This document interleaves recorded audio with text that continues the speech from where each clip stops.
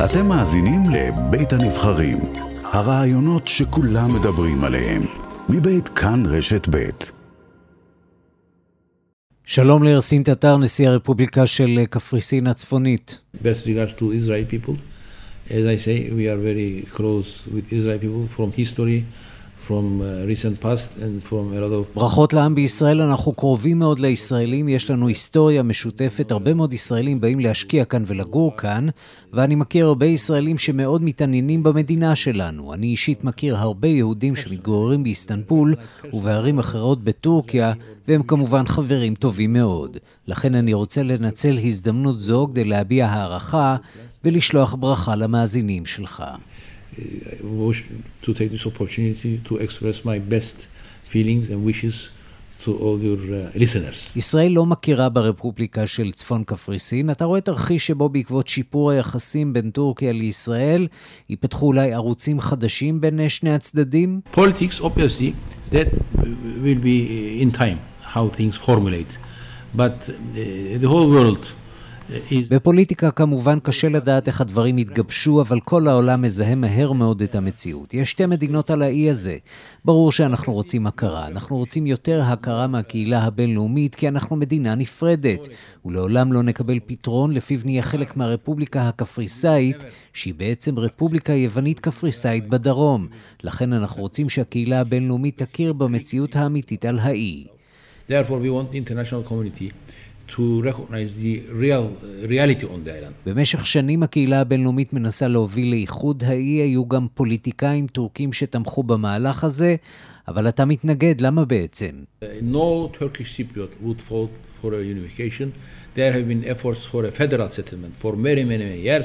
שום קפריסאי טורקי לא יצביע בעד איחוד, היו מאמצים להסדר פדרלי במשך הרבה מאוד שנים, אבל למדנו מהקפריסאים היוונים שמשמעותו היא ריבונות יחידה לפיה הרוב ישלוט במיעוט, ועם הזמן האי הזה יהיה יותר הלני, יותר יווני. זה משהו שאנחנו לא יכולים לקבל. לכן המדיניות החדשה שלנו היא שתי מדינות נפרדות זו מזו, שחיות זו לצד זו עם ריבונות שונה.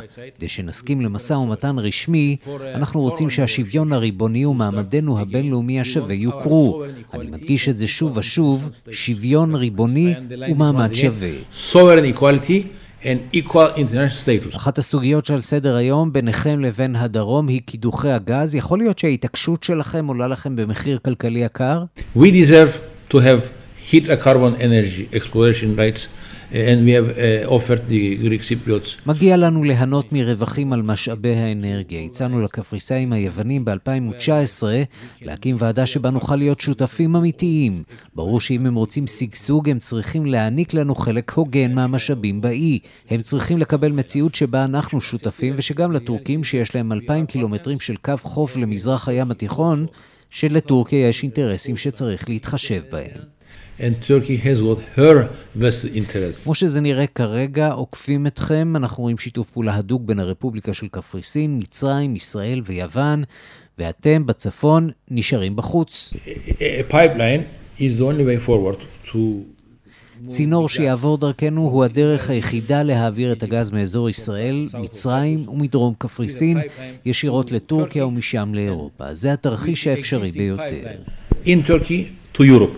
This is the most feasible. למצוא פתרון, הדרום דורש שתוציאו את החיילים הטורקים שנמצאים כאן מאז 1974.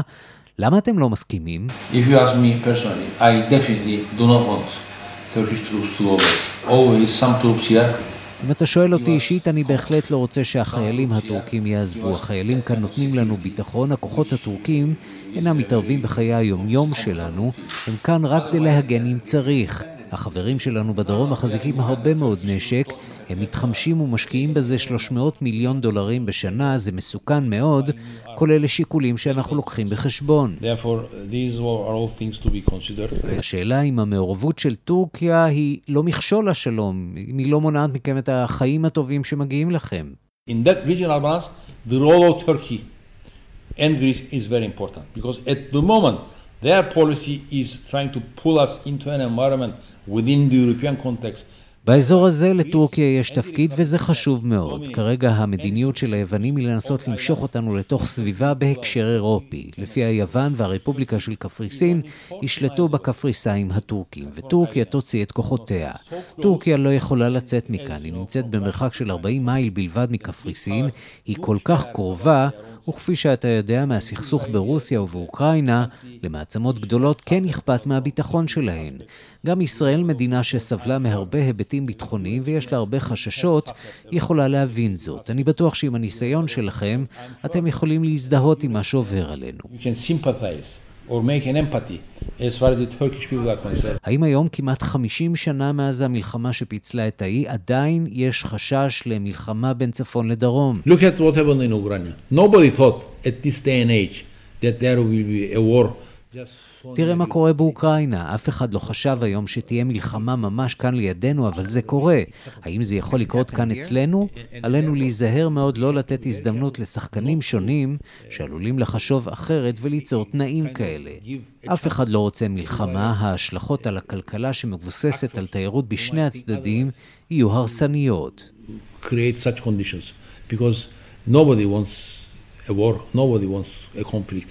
Because that will give this island a lot of damage. באחרונה ראינו שארצות הברית מגלה יותר עניין במה שקורה אצלכם, בעיקר על רקע המלחמה באוקראינה, ניסיון להדק את השורות בברית נאטו.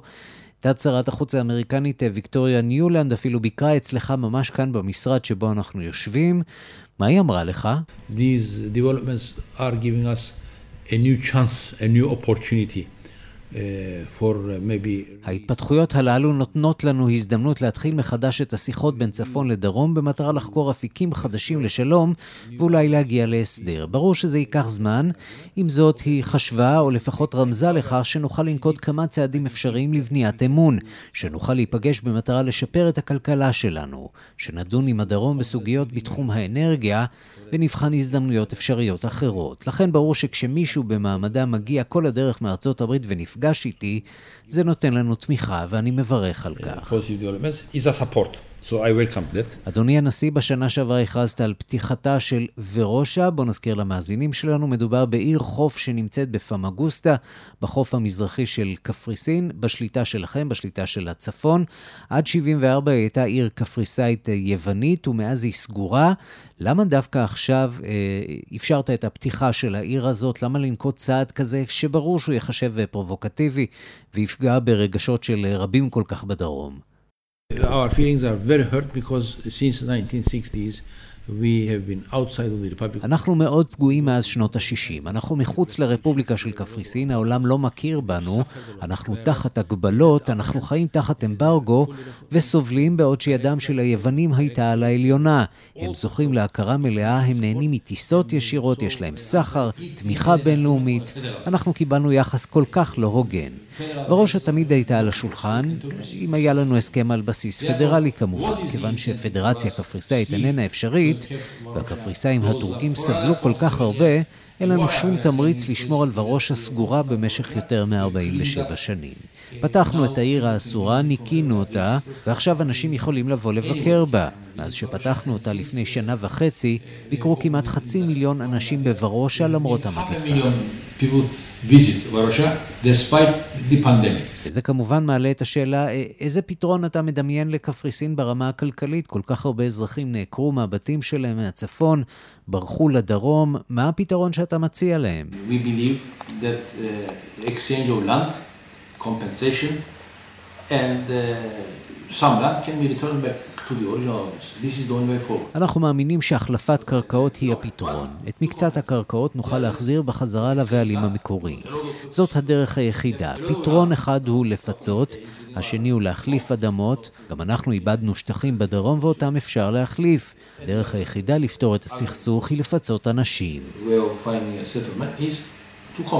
רסין טטר, נשיא קפריסין הטורקית, תודה רבה ששוחחת עם השעה הבינלאומית. Best feelings and wishes to all your listeners.